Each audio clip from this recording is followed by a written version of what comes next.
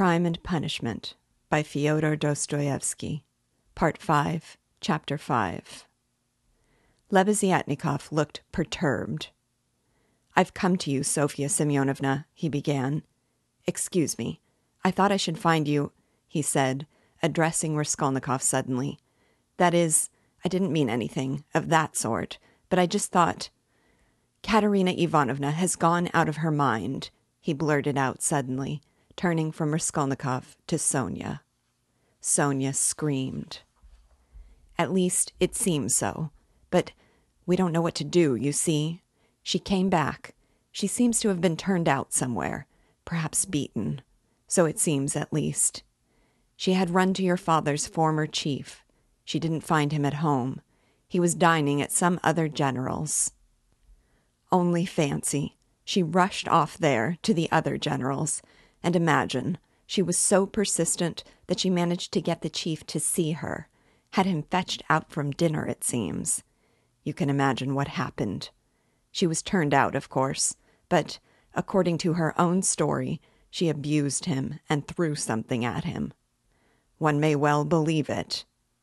How it is she wasn't taken up, I can't understand. Now she is telling everyone, including Amalia Ivanovna. But it's difficult to understand her. She is screaming and flinging herself about. Oh yes, she shouts that since everyone has abandoned her, she will take the children and go into the street with a barrel organ, and the children will sing and dance, and she too, and collect money, and will go every day under the general's window, to let everyone see well-born children whose father was an official begging in the street. She keeps beating the children, and they are all crying. She is teaching Lida to sing My Village, the boy to dance, Polenka the same. She is tearing up all the clothes and making them little caps like actors. She means to carry a tin basin and make it tinkle instead of music. She won't listen to anything. Imagine the state of things. It's beyond anything." Lebeziatnikov would have gone on, but Sonia, who had heard him almost breathless, snatched up her cloak and hat and ran out of the room, putting on her things as she went. Raskolnikov followed her, and Lebeziatnikov came after him. "She has certainly gone mad," he said to Raskolnikov as they went out into the street. "I didn't want to frighten Sofya Semyonovna, so I said it seemed like it, but there isn't a doubt of it. They say that in consumption the tubercles sometimes occur in the brain. It's a pity I know nothing of medicine. I did try to persuade her, but she wouldn't listen." "Did you talk to her about the tubercles?" "Not precisely of the tubercles. Besides, she wouldn't have understood. But what I say is that if you convince a person logically that he has nothing to cry about, he'll stop crying. That's clear. Is it your conviction that he won't?" "Life would be too easy if it were so," answered Raskolnikov. Excuse me. Of course, it would be rather difficult for Katerina Ivanovna to understand. But do you know that in Paris they have been conducting serious experiments as to the possibility of curing the insane simply by logical argument? One professor there, a scientific man of standing, lately dead, believed in the possibility of such treatment. His idea was that there's nothing really wrong with the physical organism of the insane, and that insanity is, so to say, a logical mistake, an error of judgment, an incorrect view of things. He gradually showed the madman his error, and, would you believe it, they say he was successful. But as he made use of douches, too, how far success was due to that treatment remains uncertain. So it seems, at least. Raskolnikov had long ceased to listen. Reaching the house where he lived, he nodded to Lebeziatnikov and went in at the gate. Lebeziatnikov woke up with a start, looked about him, and hurried on. Raskolnikov went into his little room and stood still in the middle of it. Why had he come back here? He looked at the yellow and tattered paper, at the dust, at his sofa, From the yard came a loud, continuous knocking. Someone seemed to be hammering. He went to the window, rose on tiptoe, and looked out into the yard for a long time with an air of absorbed attention.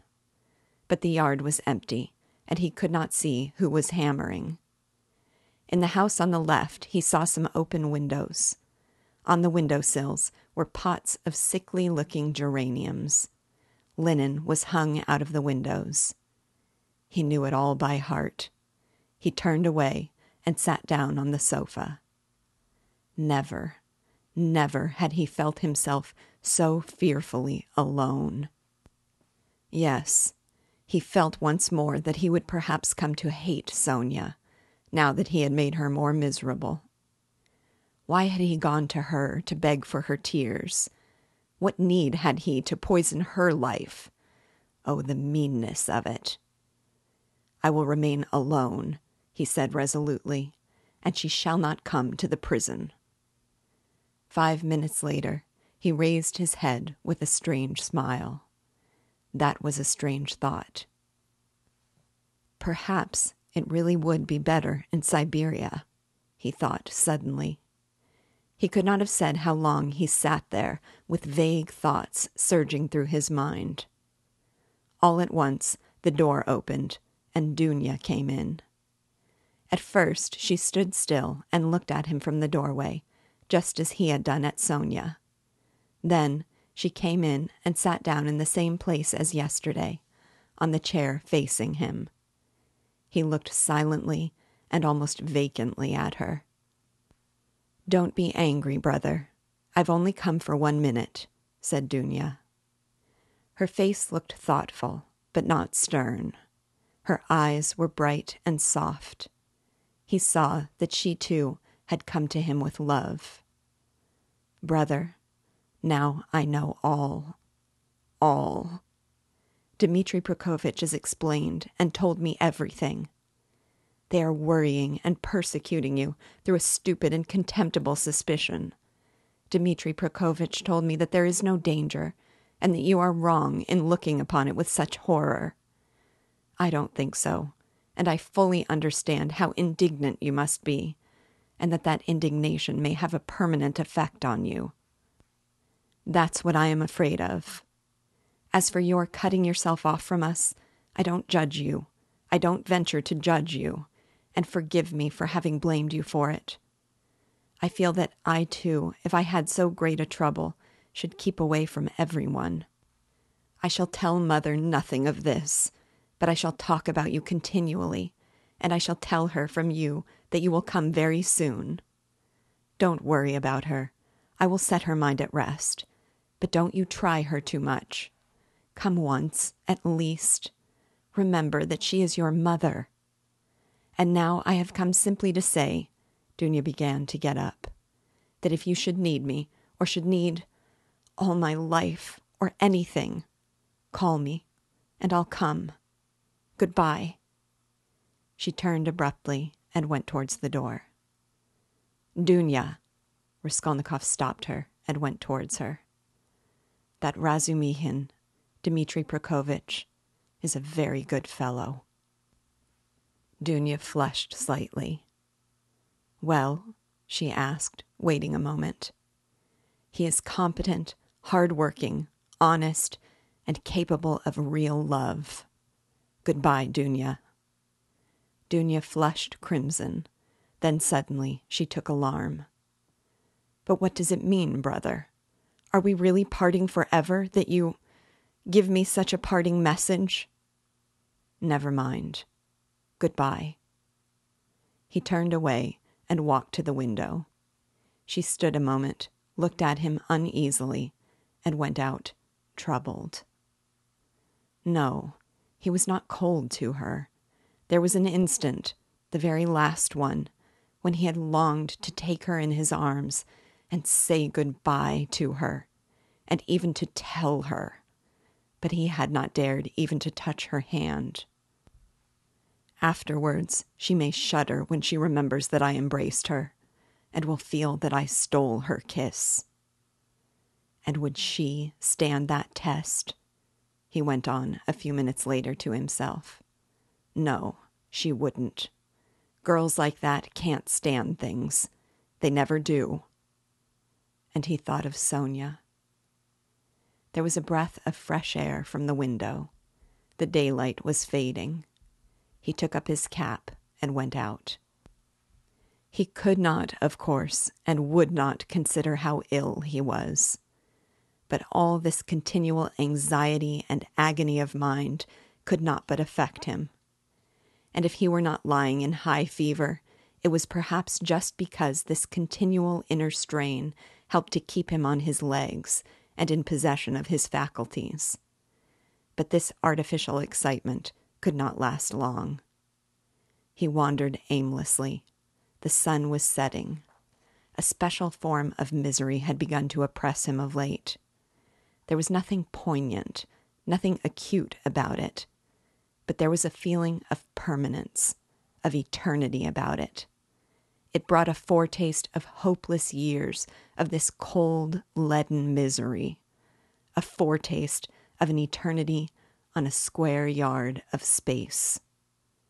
Towards evening, this sensation usually began to weigh on him more heavily. With this idiotic, purely physical weakness, depending on the sunset or something, one can't help doing something stupid. You'll go to Dunya, as well as to Sonia, he muttered bitterly. He heard his name called. He looked round. Lebeziatnikov rushed up to him. Only fancy. I've been to your room looking for you. Only fancy, she's carried out her plan and taken away the children. Sofya Semyonovna and I have had a job to find them. She is rapping on a frying pan and making the children dance. The children are crying. They keep stopping at the crossroads and in front of shops. There's a crowd of fools running after them. Come along. And Sonia? Raskolnikov asked anxiously, hurrying after Lebeziatnikov. Simply frantic. That is, it's not Sofya Semyonovna's frantic, but Katerina Ivanovna, though Sofya Semyonovna's frantic too. But Katerina Ivanovna is absolutely frantic. I tell you, she is quite mad. They'll be taken to the police. You can fancy what an effect that will have. They are on the canal bank, near the bridge now, not far from Sofya Semyonovna's, quite close.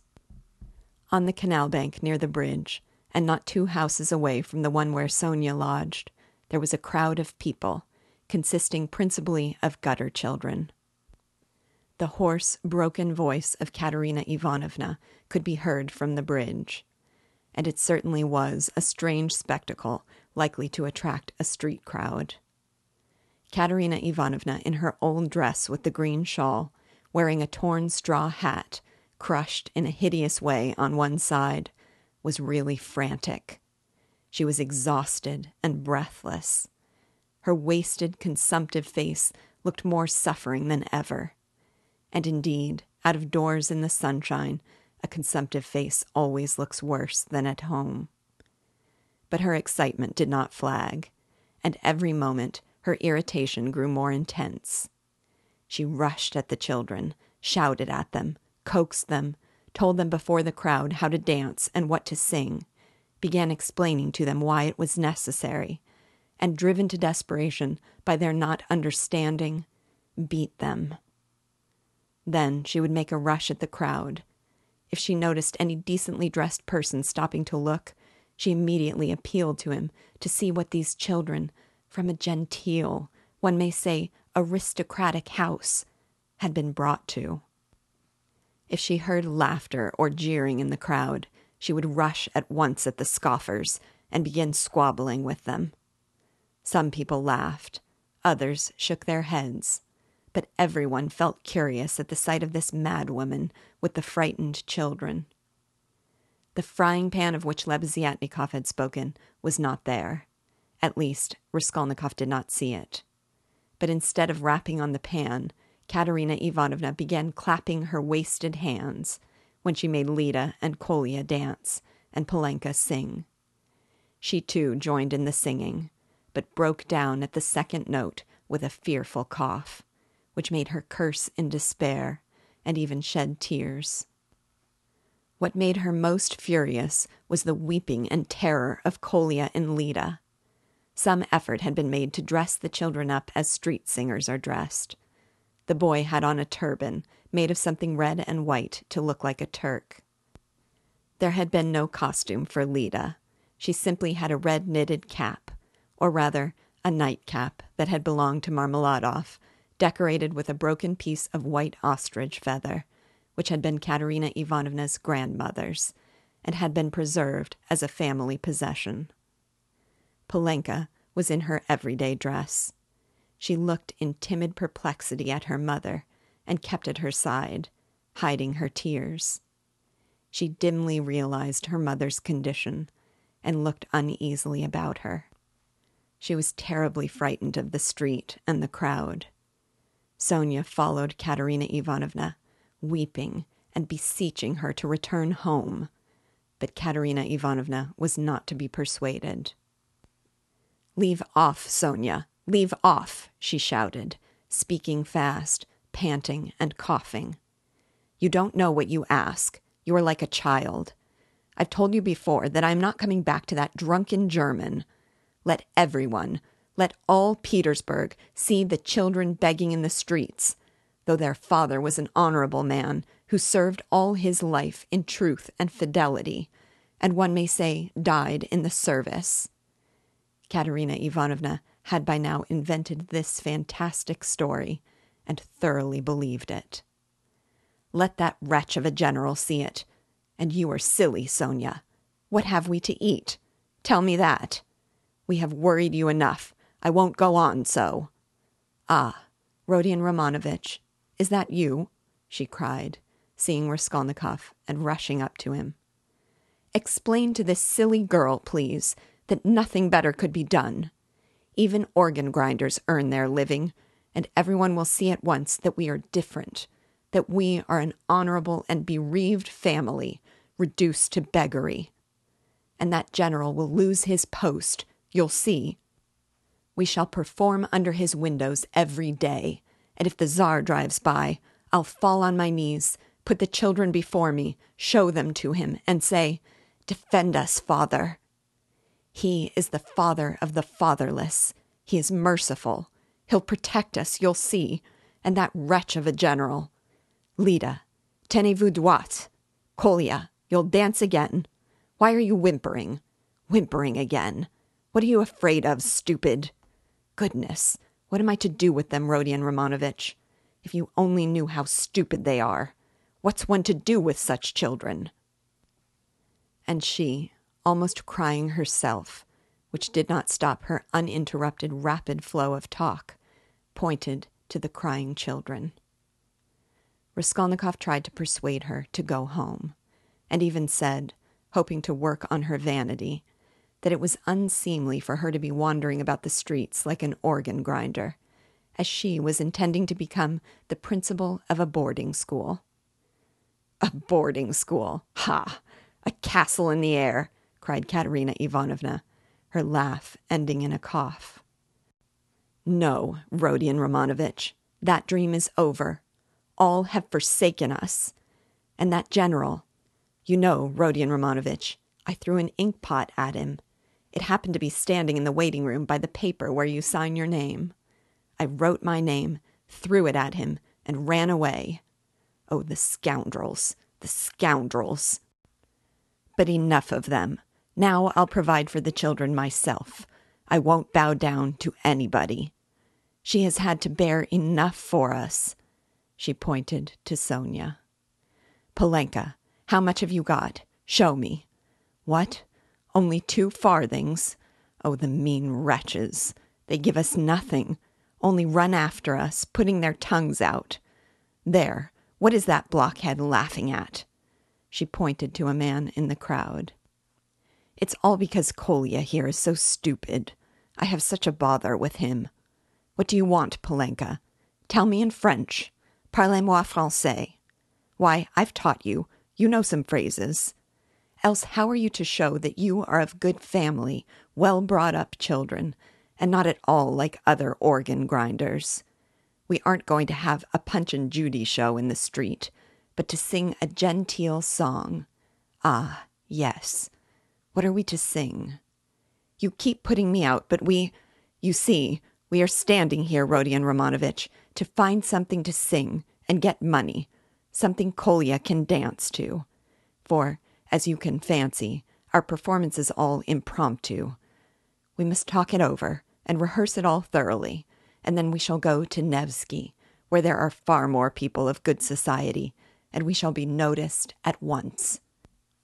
Lida knows my village only, nothing but my village, and everyone sings that.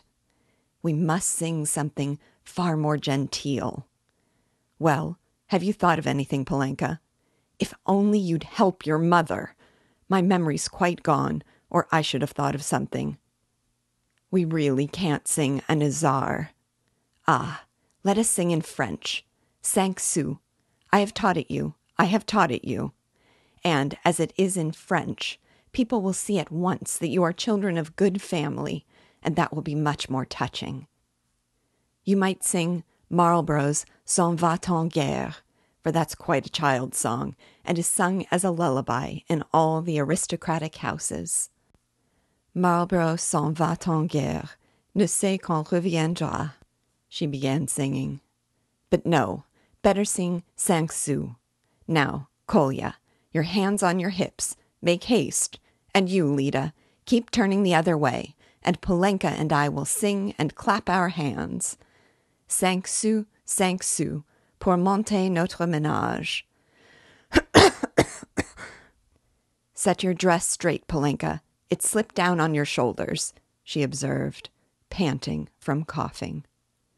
Now, it's particularly necessary to behave nicely and genteelly, that all may see you are well-born children. I said at the time that the bodice should be cut longer, and made of 2 widths. It was your fault, Sonia, with your advice to make it shorter, and now you see the child is quite deformed by it. Why, you're all crying again. What's the matter, stupids? Come, Kolya, begin.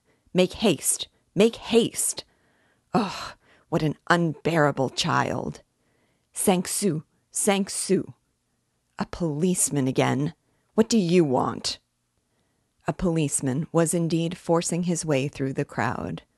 But at that moment, a gentleman in civilian uniform and an overcoat, a solid-looking official of about 50, with a decoration on his neck, which delighted Katerina Ivanovna and had its effect on the policeman, approached, and without a word handed her a green 3-ruble note.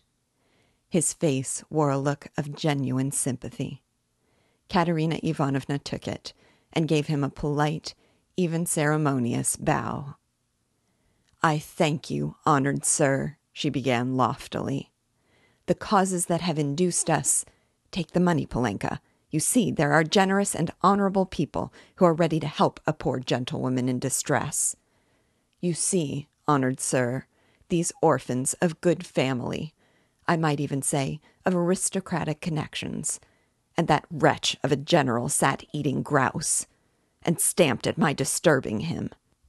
Your Excellency, I said, protect the orphans, for you knew my late husband, Semyon Zaharovitch, and on the very day of his death, the basest of scoundrels slandered his only daughter.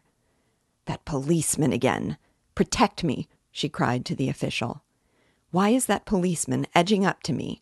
We have only just run away from one of them. What do you want, fool?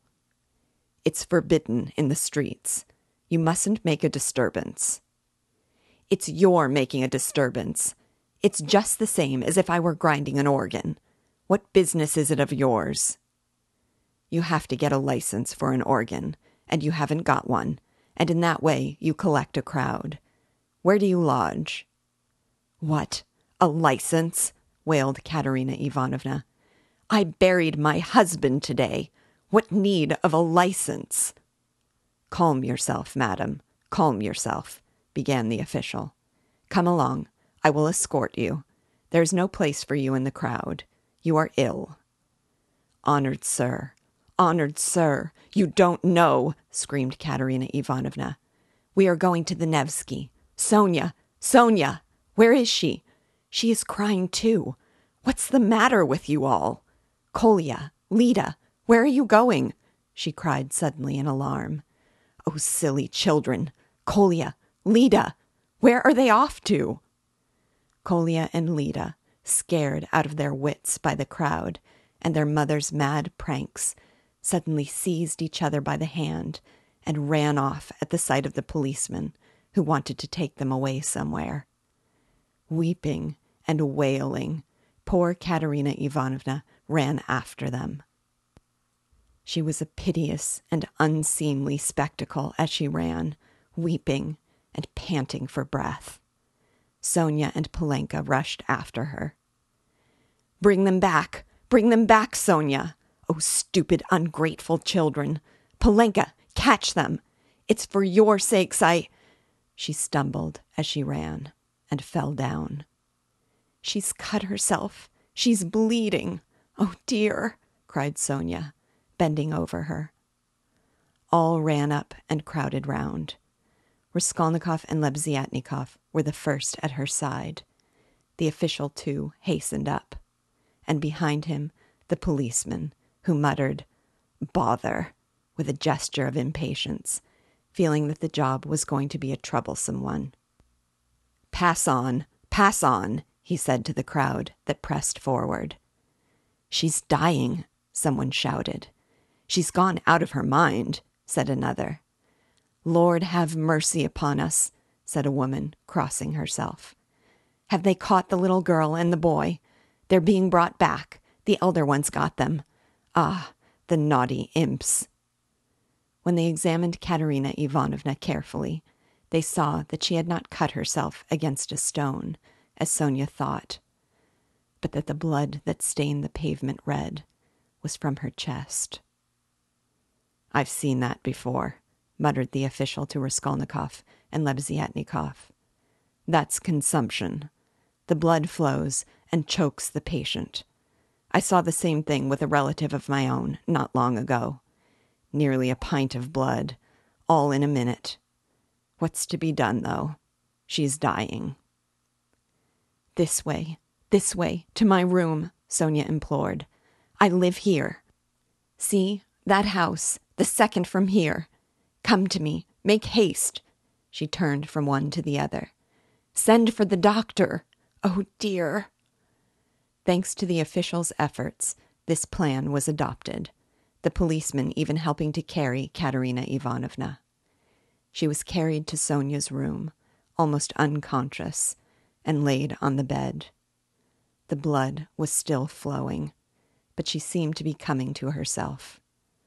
Raskolnikov, Lebeziatnikov, and the official accompanied Sonia into the room and were followed by the policeman, who first drove back the crowd, which followed to the very door. Polenka came in, holding Kolya and Lida, who were trembling and weeping. Several persons came in, too, from the Kapernaumovs' room. The landlord, a lame, one-eyed man of strange appearance, with whiskers and hair that stood up like a brush. His wife, a woman with an everlastingly scared expression, and several open-mouthed children with wonder-struck faces. Among these, Svidrigailov suddenly made his appearance. Raskolnikov looked at him with surprise, not understanding where he had come from and not having noticed him in the crowd. A doctor and priest were spoken of. The official whispered to Raskolnikov that he thought it was too late now for the doctor, but he ordered him to be sent for. Kapernaumov ran himself. Meanwhile, Katerina Ivanovna had regained her breath. The bleeding ceased for a time.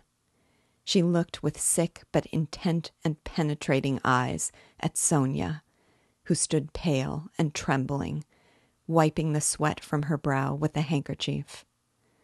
At last she asked to be raised. They sat her up on the bed, supporting her on both sides. "Where are the children?" she said in a faint voice. "You've brought them, Polenka? Oh, the sillies! Why did you run away? Ugh!" Once more her parched lips were covered with blood. She moved her eyes, looking about her. So that's how you live, Sonia. Never once have I been in your room. She looked at her with a face of suffering. We have been your ruin, Sonia. Polenka, Lida, Kolya, come here. Well, here they are, Sonia. Take them all. I hand them over to you. I've had enough. The ball is over. Lay me down. Let me die in peace. They laid her back on the pillow. What? The priest? I don't want him. You haven't got a ruble to spare. I have no sins. God must forgive me without that. He knows how I have suffered. And if he won't forgive me, I don't care. She sank more and more into uneasy delirium. At times she shuddered, turned her eyes from side to side, recognized everyone for a minute, but at once sank into delirium again. Her breathing was hoarse and difficult. There was a sort of rattle in her throat. I said to him, Your Excellency, she ejaculated, gasping after each word. That Amalia Ludvigovna. Ah! Lida, Kolya, hands on your hips. Make haste. Glisse, glisse, pas de basque. Tap with your heels. Be a graceful child. Du hast Diamanten und Perlen. What next? That's the thing to sing. Du hast die schönsten Augen, Mädchen. Was willst du mehr? What an idea. Was willst du mehr? What things the fool invents. Ah, yes. In the heat of midday, in the vale of Dagestan. Oh, how I loved it. I loved that song to distraction, Polenka. Your father, you know, used to sing it when we were engaged. Oh, those days. Oh, that's the thing for us to sing. How does it go? I've forgotten. Remind me. How was it? She was violently excited and tried to sit up. At last, in a horribly hoarse, broken voice, she began, shrieking and gasping at every word, with a look of growing terror. In the heat of midday, in the vale of Dagestan, with lead in my breast. Your Excellency, she wailed suddenly, with a heart-rending scream and a flood of tears. Protect the orphans. You have been their father's guest. One may say aristocratic. She started, regaining consciousness, and gazed at all with a sort of terror, but at once recognized Sonia. Sonia, Sonia, she articulated softly and caressingly, as though surprised to find her there. Sonia, darling, are you here too?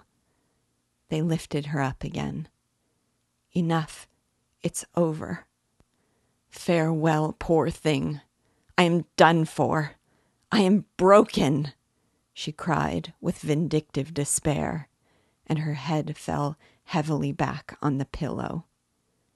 She sank into unconsciousness again, but this time it did not last long. Her pale, yellow, wasted face dropped back. Her mouth fell open. Her leg moved convulsively. She gave a deep, deep sigh and died. Sonia fell upon her, flung her arms about her, and remained motionless, with her head pressed to the dead woman's wasted bosom. Polenka threw herself at her mother's feet, kissing them and weeping violently. Though Kolya and Lida did not understand what had happened, they had a feeling that it was something terrible. They put their hands on each other's little shoulders, stared straight at one another, and both at once opened their mouths and began screaming. They were both still in their fancy dress, one in a turban, the other in the cap with the ostrich feather. And how did the certificate of merit come to be on the bed beside Katerina Ivanovna? It lay there by the pillow. Raskolnikov saw it. He walked away to the window. Lebeziatnikov skipped up to him. "She is dead," he said. "Rodion Romanovitch, I must have 2 words with you," said Svidrigaïlov, coming up to them. Lebeziatnikov at once made room for him and delicately withdrew. Svidrigaïlov drew Raskolnikov further away. "I will undertake all the arrangements, the funeral and that. You know it's a question of money, and, as I told you, I have plenty to spare. I will put those 2 little ones and Polenka into some good orphan asylum, and I will settle 1,500 rubles to be paid to each on coming of age, so that Sofya Semyonovna need have no anxiety about them. And I will pull her out of the mud, too, for she is a good girl, isn't she? So tell Avdotia Romanovna that is how I am spending her 10,000. "What is your motive for such benevolence?" asked Raskolnikov. "Ah, you skeptical person," laughed Svidrigaïlov. "I told you I had no need of that money. Won't you admit that it's simply done from humanity? She wasn't a louse, you know." He pointed to the corner where the dead woman lay. "Was she like some old pawnbroker woman? Come, you'll agree. Is Luzhin to go on living and doing wicked things, or is she to die? And if I didn't help them, Polenka would go the same way."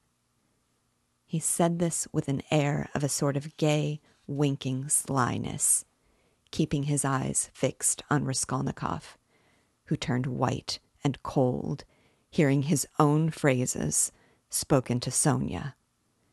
He quickly stepped back and looked wildly at Svidrigaïlov. "How do you know?" he whispered, hardly able to breathe. "Why, I lodge here at Madame Reslick's, on the other side of the wall. Here is Kapernaumov, and there lives Madame Reslick, an old and devoted friend of mine. I am a neighbor." "You?" "Yes," continued Svidrigaïlov, shaking with laughter. "I assure you, on my honor, dear Rodion Romanovitch, that you have interested me enormously. I told you we should become friends. I foretold it. Well, here we have, and you will see what an accommodating person I am. You'll see that you can get on with me."